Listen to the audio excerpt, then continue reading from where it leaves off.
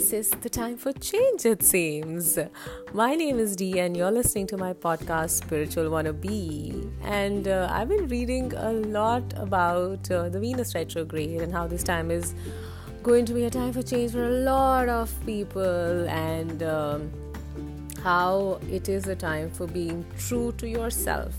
Now, this whole business of true to yourself is huge in the spiritual space, that be your authentic self, be true to your emotions. And I was like, what the hell does that mean? Like, if I'm angry, should I just be angry with everyone, or should I be balanced about it? If I'm emotional, should I be, overly emotional, or kind of find a way to manage it? What does being true to yourself mean?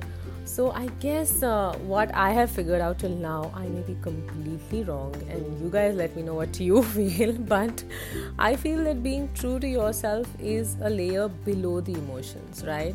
So when we are saying that I am extremely emotional about a person, then I need to ask myself is why am I emotional about this person? What kind of need that I have that gets fulfilled by this person?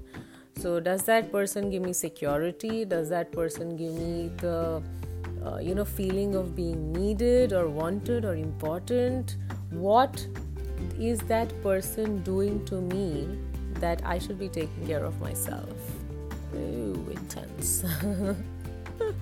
Yeah, this is what I feel, that being true to yourself means that you have to be brutally honest about why you're feeling an emotion or why you're feeling something in the physical world, and then dig deep in and kind of sort that dirt out.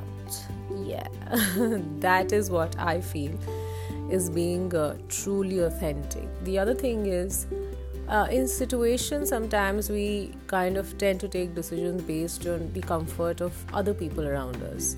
And it happens every day at work, it happens every day in relationships, specifically the ones very close to you.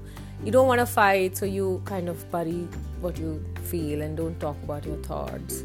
You don't want to have a messy day at work, so you kind of really control that anger and say, hey, listen, don't want this, I have too many things to handle, so I'm just going to pass this one off, the nasty comment someone made or something like that. I think what happens there is you also bundle up a lot of energy knots when that happens, and at that point of time you need to ask yourself, what do I want? What do I really want to do in this situation? And you will find an answer. And that answer may not be to go and fight with someone. That answer could be, yes, I want to, put my point across, and then you will find the right way to do that. But the first thing to do is to ask yourself, what do you really want out of the situation? That, I feel, is being your true, authentic self.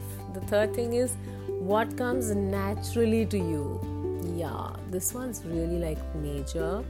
What comes naturally to you is your true self, and what you will struggle with and that will leave a physical discomfort is not your true self. So sometimes you take a decision that doesn't come naturally to you and you're so restless and you're not comfortable, which means the soul is saying, hey, who is this person? It is not your true self.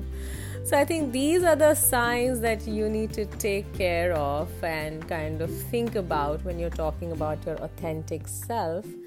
And I'm still kind of figuring it out. If you have any point of view on this, or if you want to share some thoughts, I'm Spiritual Wannabe on Twitter, Instagram and Facebook. I'll catch you there. Till then, you keep it spiritual and take good care of yourself.